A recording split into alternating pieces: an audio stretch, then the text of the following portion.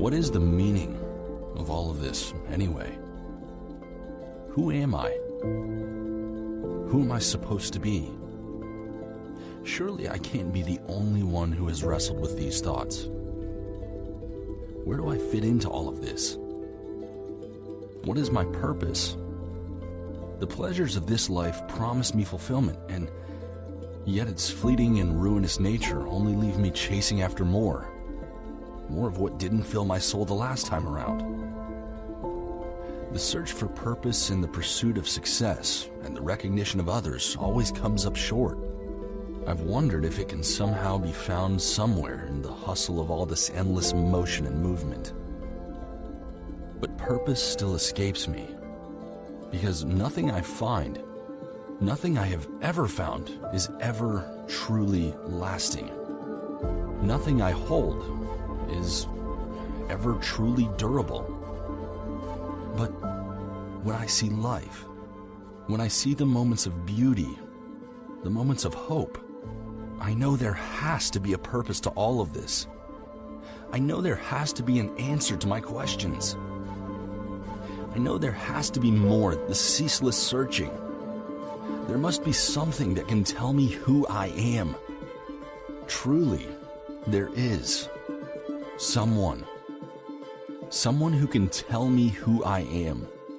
Someone who can show me true purpose.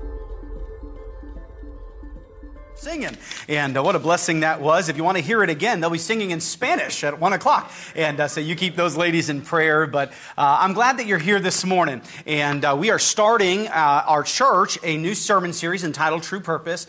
And the heartbeat of this series is that we can answer those hard questions that ring inside of the hallways of everyone's heart. Why are we here? Why was I created? Where am I going? What is the purpose? What is true purpose really? And where can it be found? And so we're going to start out this morning examining probably the most important question that you'll ever come face to face with is, who is Jesus and why did he come? And so we're going to be looking at that. If you have a Bible, I want you to go over to John chapter number 3.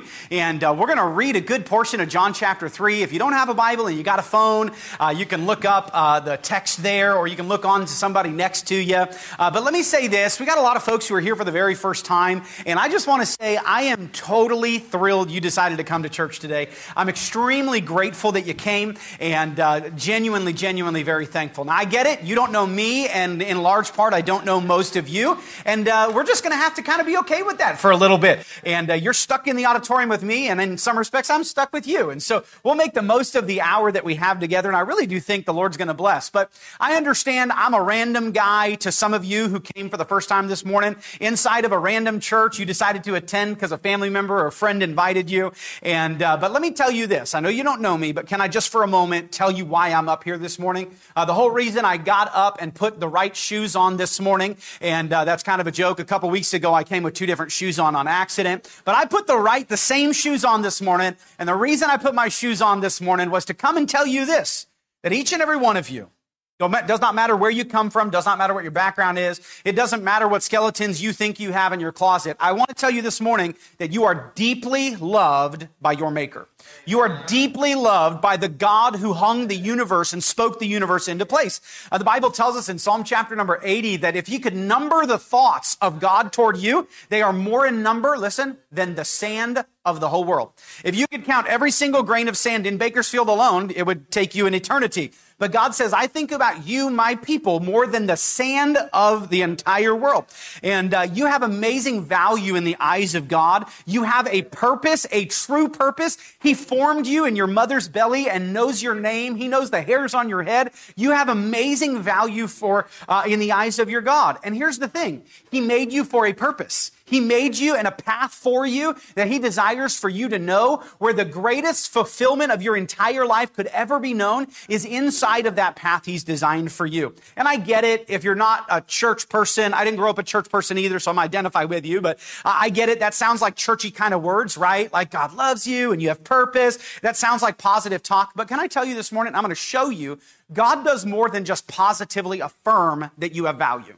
God does more than just speak that he loves you and that he cares for you. He displayed his love for you in the most grandiose, amazing, immeasurable possible way when his son was given to die in your place and in mine. And we're going to discuss exactly what that means. What's the whole purpose of Jesus coming? And so let me just square again with our crowd this morning. Being that I don't know our guests this morning, I know a couple of your names. I have a bad time with names, so forgive me if I ask you your names again. Just bear with me. I'm slow at that. Our church family knows that. But I don't know the spectrum of belief systems represented by our guests this morning. Some in the room, no doubt, you have some measurable faith, and maybe you grew up in church, and you might be able to name the apostles or the books of the Bible. You may understand some concepts of who God is or who Jesus is. You might consider yourself religious, okay? That's one side of the spectrum. Maybe you're here this morning and you wouldn't maybe consider yourself religious, but you'd say, well, I'm spiritual and I don't really go to church, but I have a relationship with the Lord. I love Jesus. And that's awesome. I'm glad you're here. There are also probably some in the room today that wouldn't say you're religious or spiritual. Some in the room, if you were just honest, you'd say you're not religious. You're not religious at all. You're not even, maybe consider yourself a believer. You might even say proudly, hey, I'm an unbeliever. And maybe you're here this morning, and I mean this as a compliment. Maybe you're here this morning and the whole reason you came was out of honoring the person who invited you. And that's an honorable thing. You wanted to be a blessing, or you wanted to be kind of an expression of love toward that neighbor or family member that invited you. And to all of you, regardless of where you land on this kind of gradient scale, let me say, you were fearfully and wonderfully made by the God of the universe, who knows you and is pursuing you, and he loves you and he has a heart for you. Now, I do want to carefully say this too. Lest you think you came to be puffed up this morning, I'm going to have to get to some bad news in just a moment, but I do want you to understand that you are deeply loved. We're going to spend a lot of time this morning examining our collective sinful nature, that every one of us is a sinner. From the pew to the pulpit, from the person in the room who's never walked into a church until this morning to the person who was born in the church nursery, we are all collectively sinners. But in spite of our sin, God still loves us, and God's still pursuing us. And that's actually what makes the love of Jesus so much more beautiful. When we examine the reality of who we are, and then we examine the reality of who he was and is, and the purpose that he came, our value begins to shine brighter and brighter, because he has given us an amazing amount of mercy through the sacrifice of his son. So here's what I need from each of us this morning, whether you're guests with us or a church member. I want to borrow two things, okay? I'm going to tell them to you, and then I want you to consider giving those things to me. Number one, I need your attention to what I'm going to say, okay? Number two, I need a measure of your trust. Now, hold on. I'm not asking you to trust me. You don't know me, right? That'd be crazy and relatively irresponsible to just take some random guy who can't pick the right pair of shoes, take his word for it. I'm not asking you to trust me. What I'm asking you to do is what we're going to do is we're going to read this book, and I'm asking you to trust what you find in the Bible. I'm not asking you to trust what a religious person says. You can disregard. We're going to do some reading this morning. We're going to read in the Bible this morning. And you could throw away everything I'm saying outside of what I read in the Bible, and I still genuinely believe you could come to Christ as Savior today. So I'm not asking you for your trust in me. I'm asking you to just listen to me. And I'm asking you to trust what you find in Scripture this morning. Because this book is God's breathed out record, his word for all of humanity. And within the word of God, you find the truth of who you and I are. The Bible very clearly pulls back the veil of our flesh and shows the heart of man. The Scripture tells us that the Word of God is a discerner of the thoughts and intents of our heart. So this morning, I can fake it to you, but I can't fake it to this book. You can fake it to me, but that Bible is going to tell me exactly what's in your heart and what's in my heart. But the other beautiful part of the other side of that kind of coin is it also not just shows us who we are, it shows us who Jesus is. It shows us what Jesus did to redeem us and to make us new. And if you're willing to allow the Bible to establish those facts for us, let the Word of God be the authority this morning. Not some preacher, not some priest, not some religious person, not your cousin who invited you. We're just going to let the Word of God speak this morning and establish who we are, who Jesus is, and how he desires to make us new. And in that, we're going to find true purpose. We're going to figure out how God designed this whole entire thing and his desire to redeem us. So all I'm asking for is attention to my words and trust in his. And if you'll give me about 20 minutes or so, I really think we can go somewhere. I'll say this too. If I had 20 minutes on national television with the entire nation, these are the words I would speak. If I had 20 minutes with a dying relative and only 20 minutes, I would spend those 20 minutes explaining what I'm about to explain to you, because it is the most important message you will ever hear and I can ever hear. And I'm going to take it straight from the words of Jesus himself. If you have a Bible that has the words of Christ in red, you're going to realize that the vast majority of John chapter number 3 is going to deal with Jesus speaking those words in red. These are not the words of a Baptist pastor. These are not the words of a priest. These are not the words of a religious institution. I'm going to take you straight to the source of God himself in flesh, Jesus speaking for himself. Now, we're going to John's gospel. John's gospel account opens in John chapter number 1 with a declaration of Jesus' deity, and you can read that sometime. But John chapter number 2 records an amazing story where Christ is in Jerusalem and he's doing miracles. Amazing things are happening. He fashions a whip and drives out money changers for polluting the worship system of God. And he comes into this story in John chapter number 3. We're going to start seeing what Jesus is doing and his earthly ministry is beginning. So he comes on the scene. He's already made waves in John chapter 1 and John chapter number 2. He's already making massive waves. The religious leaders of the day are already threatened by him. The poor are being lifted up. Man, lives are being changed. Outcasts are being ascribed value. Lives are miraculously being rescued. And this is very interesting because I want you to see actually John chapter number 2, how it ends. Before we get to John chapter 3, which we will read, would you look with me at John chapter number 2, verse 23? It's the very end of the chapter. It says this: "Now when he, Jesus, was in Jerusalem at Passover, in the feast day, many believed in his name when they saw the miracles which he did." So could you imagine, and you don't have to imagine, this happened, we're remembering it, but God dons himself in human flesh and steps into humanity. Can you imagine what waves he would make? Could you imagine what power and authority he would display? And the Bible says that it just merely seeing what he's doing, many people are believing. But I want you to see what Christ has to do in verse 24. "But Jesus did not commit himself unto them, because he knew all men, and needed not that any should testify of man, for he knew what was in man." So here in Jerusalem, Jesus is doing miracles and people are believing, but he can see inside their hearts. He can see that there's some unsettling going on. He can see that some people are misunderstanding his purpose for being here. At this time, some people are believing that Jesus is a threat to their authority. Jesus didn't come to threaten some earthly human's authority. He's God in flesh. That's not his purpose. He also knows that some people, perhaps, gentlemen right here on the front row, I'm not going to ask you again. Stay quiet. Thank you. He's not coming to threaten some religious institution. He's not coming to overthrow even Rome. And there's some people who think that Jesus is coming to start some kind of revolution and political thing. And so Christ says this in Jerusalem: "I have to leave. I cannot trust these people. They're not going to handle this right." But I want you to notice before he leaves what he does in chapter 3. I'll tell you just briefly, there's a man in chapter number 3 named Nicodemus. Nicodemus is a religious ruler. And Nicodemus has seen some of the miracles of Christ, no doubt. There's no doubt that Nicodemus has heard about the whipping story up in the temple where Jesus had driven people out. And Nicodemus has questions.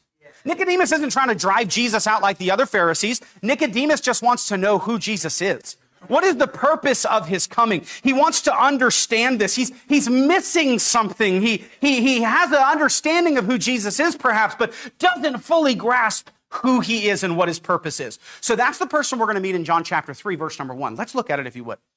It says, "There was a man of the Pharisees." Now, if you don't know, the Pharisees are the religious rulers of Israel. His name is Nicodemus, a ruler of the Jews. "The same came to Jesus by night and said unto him, Rabbi, we know that thou art a teacher come from God. For no man can do these miracles that thou doest, except God be with him." So here you have this religious ruler, this very important person who is sitting down with Christ. But did you notice what time he came to him? The Bible says he came at night. He didn't want anybody to see him. And he calls for Jesus and he sits down and he says, "Hey, listen, I don't know who you are. I have a concept of you, but I have a lot of questions." And can I just say this morning, that's an okay position to be in this morning. If you're here and you say, "Well, I know that Jesus is He's somebody.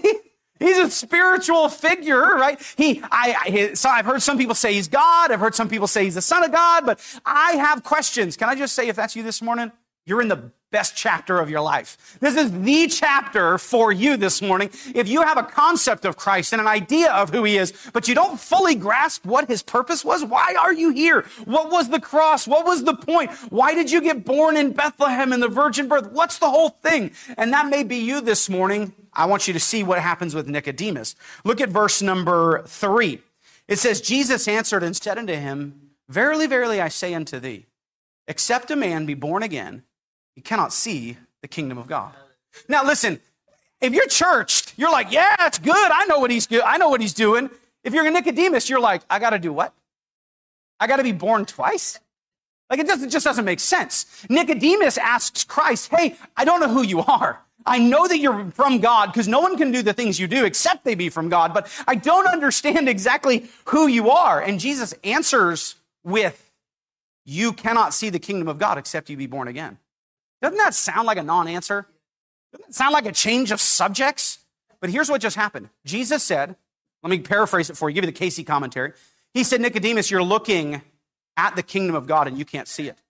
He says, you're missing the forest for the trees. You want to know who I am, but you cannot know me. You cannot see me. You cannot grasp the kingdom of God except you be born again. Now, again, if you're here this morning and you're church, do you understand what it means to be born again? If you're not from church, you're like, how do I get born twice? Well, that doesn't make sense to me. And nor did it make sense. Listen. Nor did it make sense to Nicodemus. Look at what Nicodemus says. He has the most logical response to this statement of Jesus that you could ever muster. Some of you are asking the same thing Nicodemus asks. Look at verse 4. Nicodemus saith unto him, how can a man, a grown man, how can a man be born when he is old? Can he enter the second time into his mother's womb and be born? Again, that is he's not being irreverent, he's just confused. How does somebody get born twice, Jesus? Nicodemus is no doubt an older man. He's in the Sanhedrin, he's a Pharisee. And he says, Jesus, am I supposed to go back into my mom and get born? How does this work, Christ? What are you trying to say? How's that even possible? And I want you to see what Christ answers. Again, we're just letting Jesus speak for himself. Jesus answered, verily, verily, which means pay attention. I'm saying it again. Verily, verily, I say unto thee, except a man be born of water. That's a physical birth. First, except a man be born of water and of the Spirit, he cannot enter into the kingdom of God. Now listen, whether you're churched or not, we all understand a physical birth, a water birth. We were all born, right? You're here this morning because of a physical birth. And can I just sidebar real quick? What Christ says is there's a physical birth, but in order to be spiritual, you need to be spiritually born as well. You must be born of the Spirit. And again, can I just take a moment and acknowledge this? Being religious doesn't mean you're saved. You have seated in front of Jesus Christ a religious ruler. That'd be like the pastor of the church. And he's sitting in front of Christ and he's like, I don't get who you are. I have a concept, but I can't answer these questions. I don't know who you are. And Jesus looks at him and says, Nicodemus, you're missing it. You are not entering into the kingdom of God. You are not going to heaven because you have never been born spiritually. So if you're here this morning and you are trusting in your religiousness to go to heaven, you're very much in the same boat as Nicodemus. And I'll tell you right now, Nicodemus, Jesus affirms, Nicodemus is on his way to hell.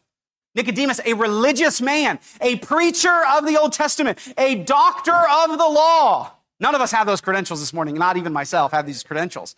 And yet Jesus looks at him and says, no, you're not going to see the kingdom of heaven. So just because you're religious and have a relationship or have a concept of God or have some, religious background does not equate to being born again. You must be born again, he says to Nicodemus. Look at verse number 6. He says, that which is born of flesh is flesh. That which is born of the Spirit is spirit.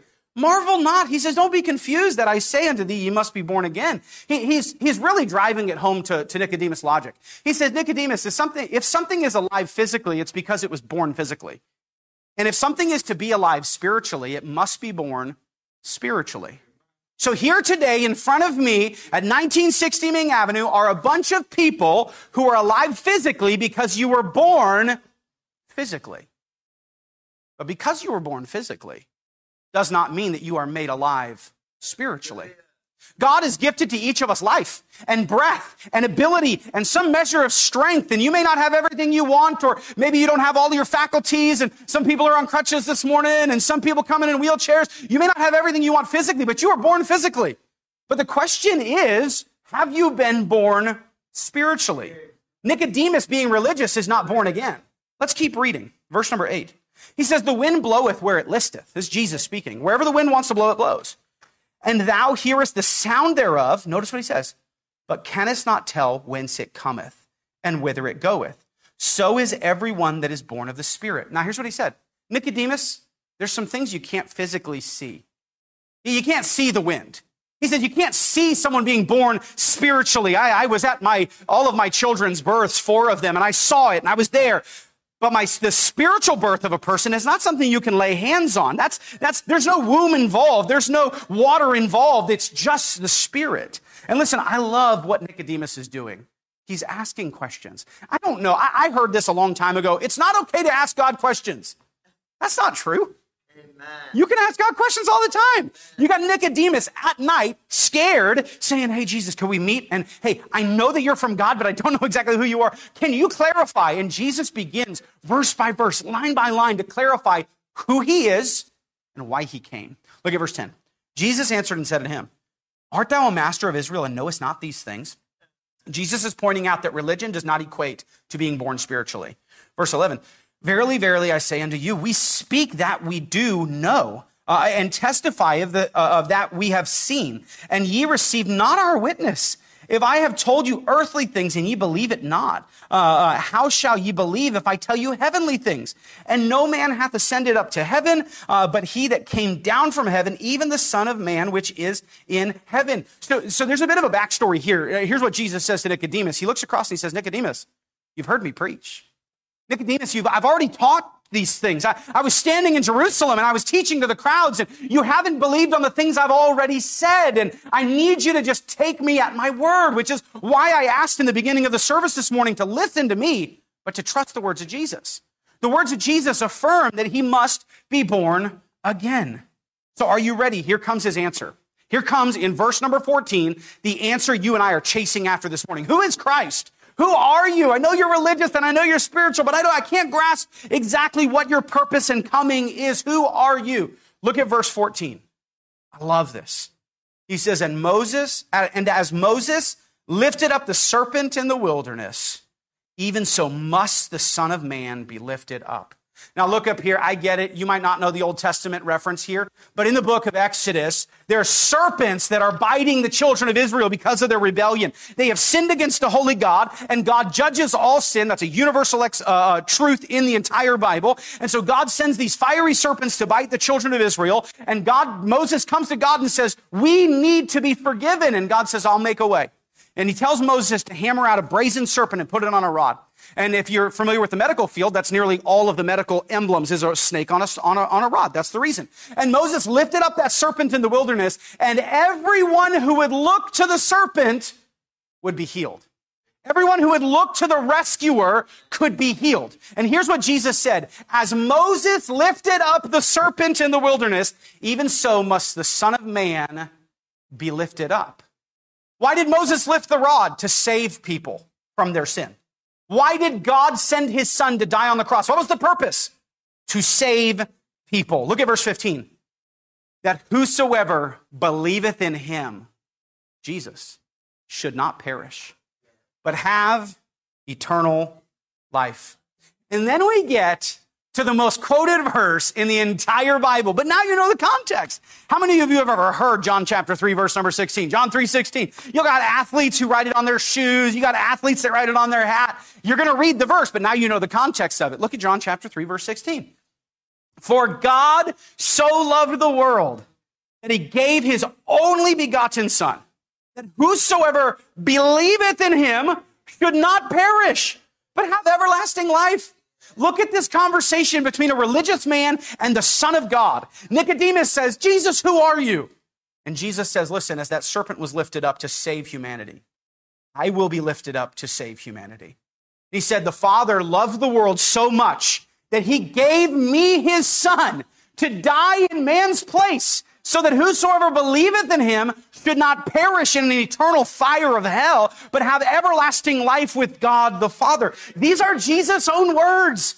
You don't need to hear from a church or a religious system. If Jesus himself says, this is the way to be saved. So who is Christ? He's the Son of God, the only begotten Son of God. He's not a normal man or just a religious teacher like Nicodemus thought he might be, sent from God. He is the only begotten of the Father, God in flesh, in humanity. He is the one. Who is Jesus? He is the one who died to satisfy God's wrath on sin. I'm going to teach you something just briefly. Religion can teach this, and it's wrong, that God just forgives sins. God doesn't forgive sins. He atones for sin. Think about it like this. If you owed a debt on a credit card, the credit card company can't just, well, don't worry about it. Now, they'll let someone else pay it. That's atonement. God can pay your penalty, but he can't just ignore your penalty. That would make him an unjust God. We'll revisit that theme. But understand this. He was the one who paid the penalty for mankind. So listen, question number one has been answered. Who is Jesus? He's the Son of God, sent by the Father to redeem mankind. Question number two, I don't want to say it's more important, but it's next important. So then why did he come? If this is who you are, Jesus, then why are you here? Look at verse number 17 for the answer. For God sent not his Son into the world to condemn the world, but that the world through him might be saved. Jesus did not come to condemn you and I. Because listen, believe me or don't believe me, he could condemn us. Because the fact of the matter is, the man standing up here happens to have both shoes that match. The man standing up here this morning is a sinner. You might have never seen me sin because you've only seen me for 15 minutes and I've been up here. I haven't had a chance to yet. But I'll sin before the day's up. You'll sin before the day's up. We are all sinners. And if God sent his Son to condemn the world, he'd find no lack of people to condemn. But I love what Jesus said. I'm not here to condemn the world. But God sent his Son, through the Son, the world might be saved and not condemned. Listen, understand this today. God is a holy God. A holy, holy, holy God who cannot just ignore injustice and sin. That's the idea of, well, you did wrong, but I love you. You can get away with it. Sometimes we'll do that as parents. That's bad parenting. That's injustice. Let's put it in a context we'd all understand. Nobody in this room, regardless of your political affiliation this morning, regardless of your view of police and judges, nobody in this room likes it when a judge or a person in authority gives a pass to someone because they like them. You got a rich person or a celebrity who gets a slap on the hand and gets away with awful things. Every one of us are like, that's not fair. Because inside of the heart of every man is this desire that justice must be served. Sin has to be judged. We inherently know that reality. We hate the idea of someone getting away with something that hurt other people. Somebody, lights a firecracker and throws it into a school and burns it to the ground. Man, justice needs to be served. Someone's texting and driving and runs through a stop sign and puts a family in the hospital. Justice needs to be served. And understand this. God gives no passes to any man. And you'll see that in a little bit. God is perfect in justice. He rewards all iniquity upon every single sinner. He cannot and will not, according to the law of God, and he is bound by his word, he cannot and will not turn a blind eye and ignore our speech. The Bible says every idle word we give an account for. He cannot turn a blind eye to our hatred or our greed or our covetousness. Psalm chapter 89:14 tells us that justice and judgment are the habitations of thy throne. He is literally surrounded by justice and judgment. It is his dwelling place. And for that, we should be grateful that God is going to measure out to all of the atrocities that we see, all of the bloodshed, all of the injustice and racism and hatred and all that goes on in this world. We ought to be grateful that at the end of it all, the judge will judge all things and all men. And he'll judge all sin. The Bible tells us that the eyes of the Lord are in every place beholding the evil and the good. So you may be in your bathroom, but God sees the sin. You may be out with your friends and your wife might not know, but God sees our sin. And every single thing, nothing goes unnoticed. And to be honest with you, that's a good thing. Because listen, we want every sin and every sinner to be judged. Well, that creates a problem, doesn't it? Because that's us too. And if God is a just and holy God.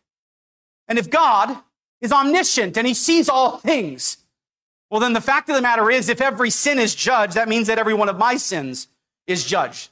And if every sinner is accountable for every sin, that means that I am accountable for all of my sin. And you know what that makes me?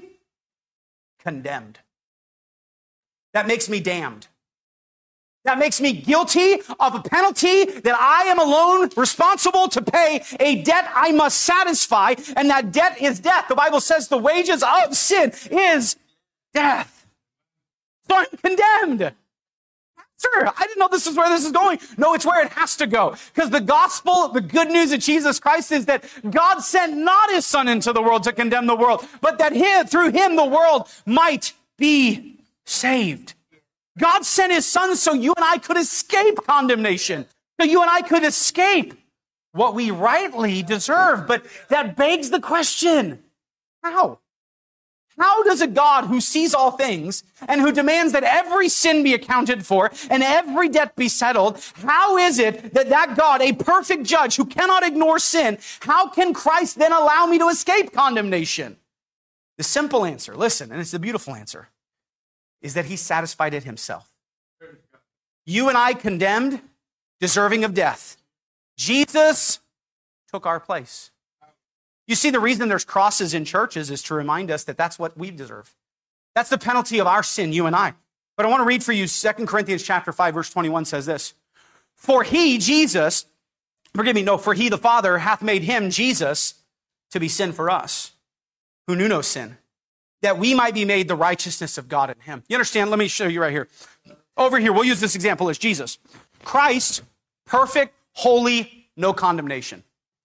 You and I, guilty, filthy, sinful, deserving of condemnation. And the Bible says that he, the Father, made him, Jesus, to be sin for us, that we might become the righteousness of God in him. Jesus quite literally took your place and mine, took our condemnation upon himself, became sin for us, and the Father laid your sin account and my sin account on his Son. And as Isaiah 700 years before Christ's death prophesied, that it would please the Father to bruise the Son so that by his stripes you and I could be healed. Let's get to my absolutely favorite part this morning of our text. Back in John chapter 3. We just read verse 16. We just read verse 17. I want you to read verse 18 with me this morning. It says, you want to look for a key word. There's one beautiful word. How do we escape our condemnation? How do we receive this switching of seats, this mercy, as it were? How does it become ours? Verse 18, he that, would you read that word out loud? Believeth on him is not condemned, but he that believeth not is condemned already.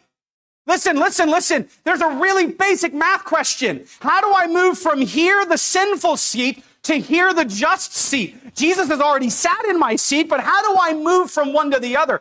He that believeth is not condemned, but he that believeth not is condemned already. Why? Look at verse 18. Because he hath not believed in the name of the only begotten Son of God. It says nothing about religion. It says nothing about your good works. He doesn't say, well, you're condemned if you don't go to church. Has nothing to do with that. He doesn't say, well, if you don't give to the offering, or if you're not sacrificial toward other people, you're condemned. No, it comes down to one thing. He that believeth is not condemned. He that believeth not is condemned already. Why? Because he hath not believed on the Son of God. So listen, Jesus speaks to Nicodemus. And don't forget, I know he's talking to us this morning through text, but he's talking to Nicodemus. And he says, listen, Nicodemus, I know you understand somewhat of me, but let me tell you who I am. I'm the Son of God sent to earth. I am come to give you spiritual birth. You must be born again to see the kingdom of heaven. And that can only happen, Nicodemus, through belief. It can only happen, Nicodemus, if you'll place your faith like the Hebrews did to the serpent in the wilderness. Lift it up, and he'll save all people. If you'll place your faith and trust in Jesus, he that believeth is not condemned. He that believeth not is condemned already, because he hath not believed on the name of the Son of God. So there's only two outcomes to all of humanity. All in this room fall into one of these two categories. There are those who, through belief and acceptance in the finished work of Jesus, the cross, those who believe have received freedom from condemnation. That's the only option. There's option number two. those who by unbelief and rejection in the work of Jesus, that will result in your eternal condemnation. Daniel chapter 12 says this. The Bible says in that day that God will resurrect all men, some to eternal life and some to eternal contempt. He'll judge them unworthy of his attention, those who have rejected Jesus Christ. Listen, every now and then I hear someone say, well, Pastor, that seems really, really narrow-minded. That seems really harsh. How could a loving God send someone to hell? Hold on for a second. Hold on. Listen, just for a second. You're understanding that completely wrong. A loving God made you for eternal life. And when he made man, man was going to live forever with God in the garden. But man chose to sin. And sin has a penalty. God didn't thrust sin on man. God told man one job, don't touch the tree. And man sinned. And the sin they chose passed death upon them. And the sin you and I choose has consequences before a holy God.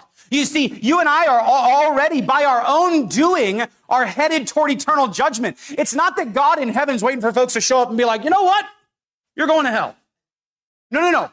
God in heaven looks down to humanity and says they're all lost. They're all going to hell. My son is going to go and redeem them. My son is going to go and try to save them. And so the idea that, well, God's unjust because he sends people to hell. No, man is foolish for refusing the rescue that God sent his son. Imagine you're drowning in the ocean of your sin, your own making. And the boat comes and throws the lifeline out and says, just grab it. Accept my offer of salvation. I'll save you forever. No condemnation. Just get in the boat. And you shove the life preserver away and say, you're unfair for letting people die out here. God loved the world so much that he gave his son.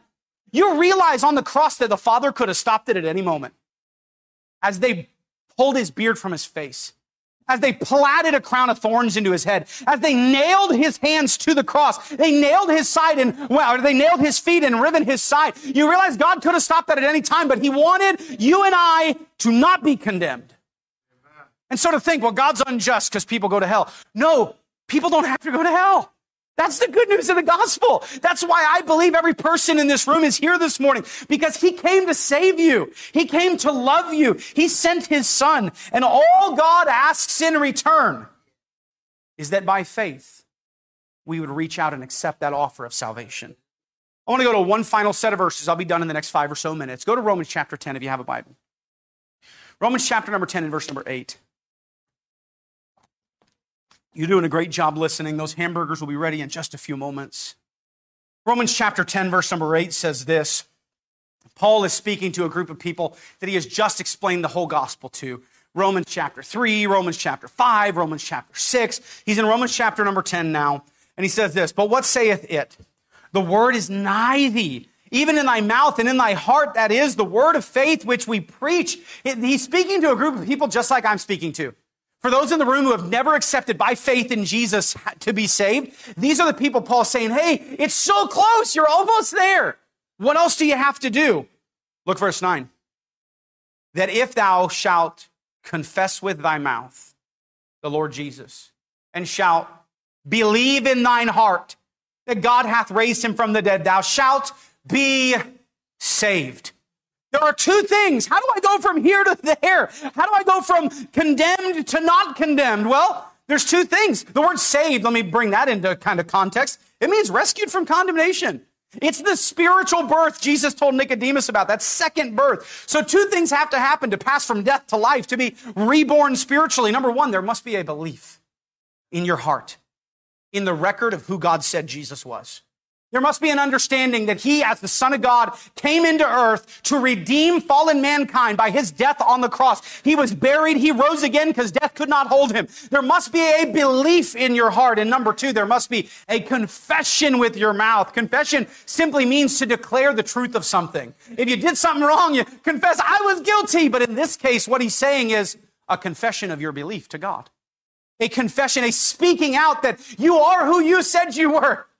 And I am who you say I am guilty, and I am condemned. Let's keep reading verse 10. For with the heart man believeth unto righteousness, spiritual birth, salvation. And with the mouth confession is made known unto salvation. For the scripture saith, whosoever believeth on him shall not be ashamed. Listen, I've already said it this morning, and I'll say it one last time. You're here for a reason. And I truly believe that reason is because he wants you to be saved. I cannot save you, though. The person who invited you cannot save you. A church cannot pay the penalty of your sin. We're all sinners ourselves. If we could die in your place, we'd be dying in our own guilt and not being able to satisfy God's wrath. But Jesus, as perfect, 100% man and 100% God, died to satisfy the wrath of God. And listen to me, that's the true purpose why he came. It's why he died. It's why he rose. So to accept the offer of salvation, the gift of heaven, this spiritual rebirth, two things have to happen. Number one, belief. Can I ask you this morning, to all of you, do you believe what the scripture says about Jesus? I asked you to trust this book. I've read for you a large portion. You've done a great job listening. I've read for you a large portion of what the Bible has to say, what Jesus declares about himself to be true. Do you believe what he said about himself? The second thing I ask, the confession with your mouth. We stopped reading in chapter Romans 10, verse 11. I want to pick up in verse 12. Look at here. He says, for there is no difference between Jew and Greek, for the same Lord is over all, is rich unto all that call upon him. You know what he just said? It doesn't matter who you are, he can save you. It doesn't matter if you have a religious pedigree and you're a Jew, he can save you. It doesn't matter if you're a Gentile and you have no claims to the promises of the Old Testament, he can save you. It doesn't matter if you grew up in church and you spared yourself from all kinds of sin. You still need to be saved, Nicodemus. It doesn't matter if you're the worst of sinners. Paul himself wrote a large portion of the New Testament, chiefest of sinners. He can save you. He's rich unto all that call on him. You don't have more sin than he has saving power. You'll never out-sin the grace of God. So if you're here and you say, well, you don't know what I did. I was overseas and I did this and I was in a gang and I did this with my purity. It doesn't matter. He is rich unto all that call on him. No one's ever going to call on Jesus and he say, oh, don't have enough to cover that. The Bible says the blood of Jesus covers us, cleanses us from all sin. Doesn't matter what it is. Verse number 13, look at it. Or whosoever shall call upon the name of the Lord shall be saved. Two questions and I'm done. Do you believe that Christ was sent into the world not to condemn it, but to save it? Number two, are you willing to call upon the Lord and confess with your mouth to him that you need him to save you? If the answer to those two questions is yes, here's what I'm about to do.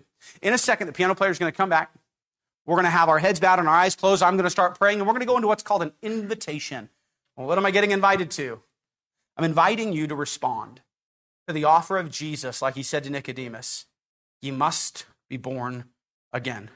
And in a moment, as we go to prayer, if your heart is ready to receive that gift, if through the preaching you've heard, hey, I'm a sinner, I'm on my way to hell with my sin because I'm condemned, but Jesus died in my place and is offering to me by faith and a confession with my mouth, I'm ready to confess to him. I'm ready to tell him that he's Lord. I'm ready to ask him for forgiveness. I'm ready to accept saving grace. Well, then I challenge you in a moment as we go to prayer to go straight to Jesus, to let him save you. And like a man drowning in the ocean, that life preserver goes out there. When we go to prayer, grab onto that life preserver and call out to him. So do you believe? Are you willing to confess? And if the answer to those questions is yes, then go to Jesus. Let's pray.